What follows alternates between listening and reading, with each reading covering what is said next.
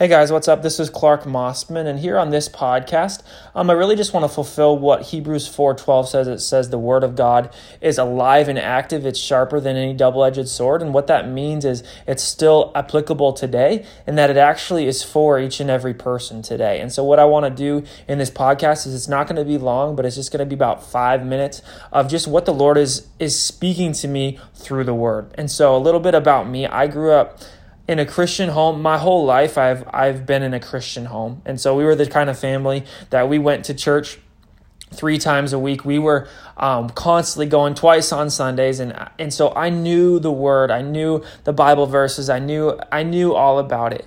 But it wasn't for a long time, even till I was around 20 years old, where I was really like, God, I want you for myself. I fully want you. And so even to this day, I'm still even figuring out what it looks like to run wholeheartedly after God, even consistently. And that's something that it's so easy. It seems like I'm constantly re-signing up. And so what I was even, we'll get right to it. What I was learning even this week in the Bible is actually out of Philippians 2. And so even in my life, if you look at your own life, you'll probably see a consistency, and I see it a lot in the Western church, and I definitely see it in my own life. And I really realized it this week that a lot of times when I'm either looking in the Bible, reading the Bible, or listening to worship music, or praying, or whatever it is, if I'm honest with myself, a lot of it was actually to fulfill the different goals or the desires that I had for my life. And what I realized is that what I was doing was I was really just looking for God to be a Band-Aid, or looking for him to be someone that just comes alongside my life and is always there to assist me with whatever I want. And this was a completely backwards way of thinking, and even being a Christian my entire life. I'm 25 years old now, so I've been a Christian for 20 years. My whole life I've kind of naturally looked at God as what can he do to assist me to get to where I want to go.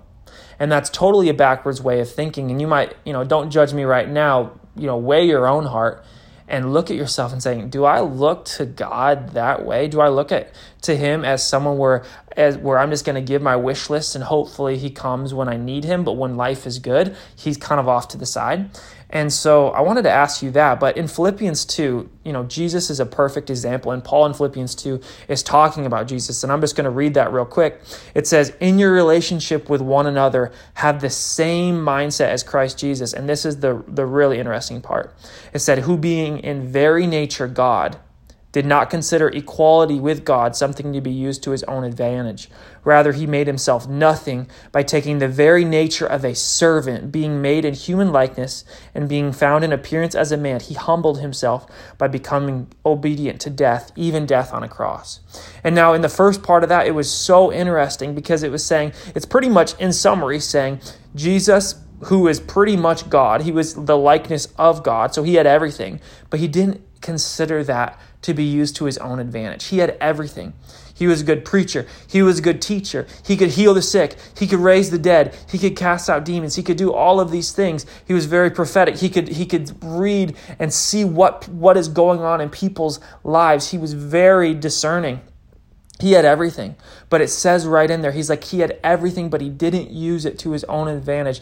And he didn't use it to his own advantage. To the death of the cross, he actually went even though he was the highest of highs, he went to the lowest of lows. And so even it convicted me when I read that, because it's like, man, even in my own weakness, I'm looking to God to see what benefit he can be to me.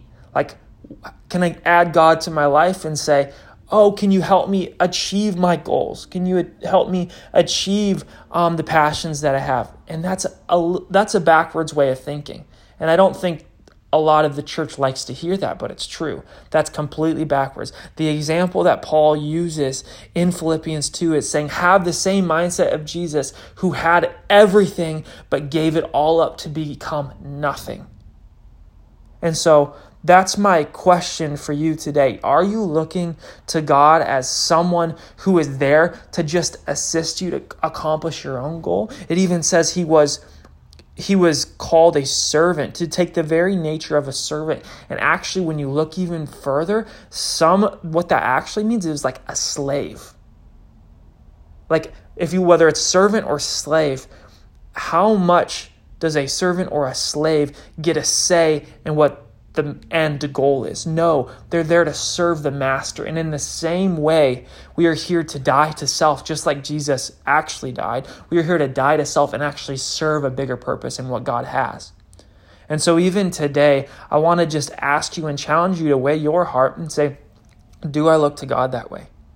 Do I look to God as someone just there for when I need him, but all other times he's off to the side? Or am I actually pursuing his heart and his face first, and then everything else comes out of that? And so that's my little spiel for you today. That's my little challenge for you today. Hope that was helpful. That's what I've been learning and continuing to say, no, I'm putting away my old self. I'm dying to self and actually becoming alive in him. And so that's what I have for you today. Tune back in for tomorrow. We'll have something else for you. All right, bye.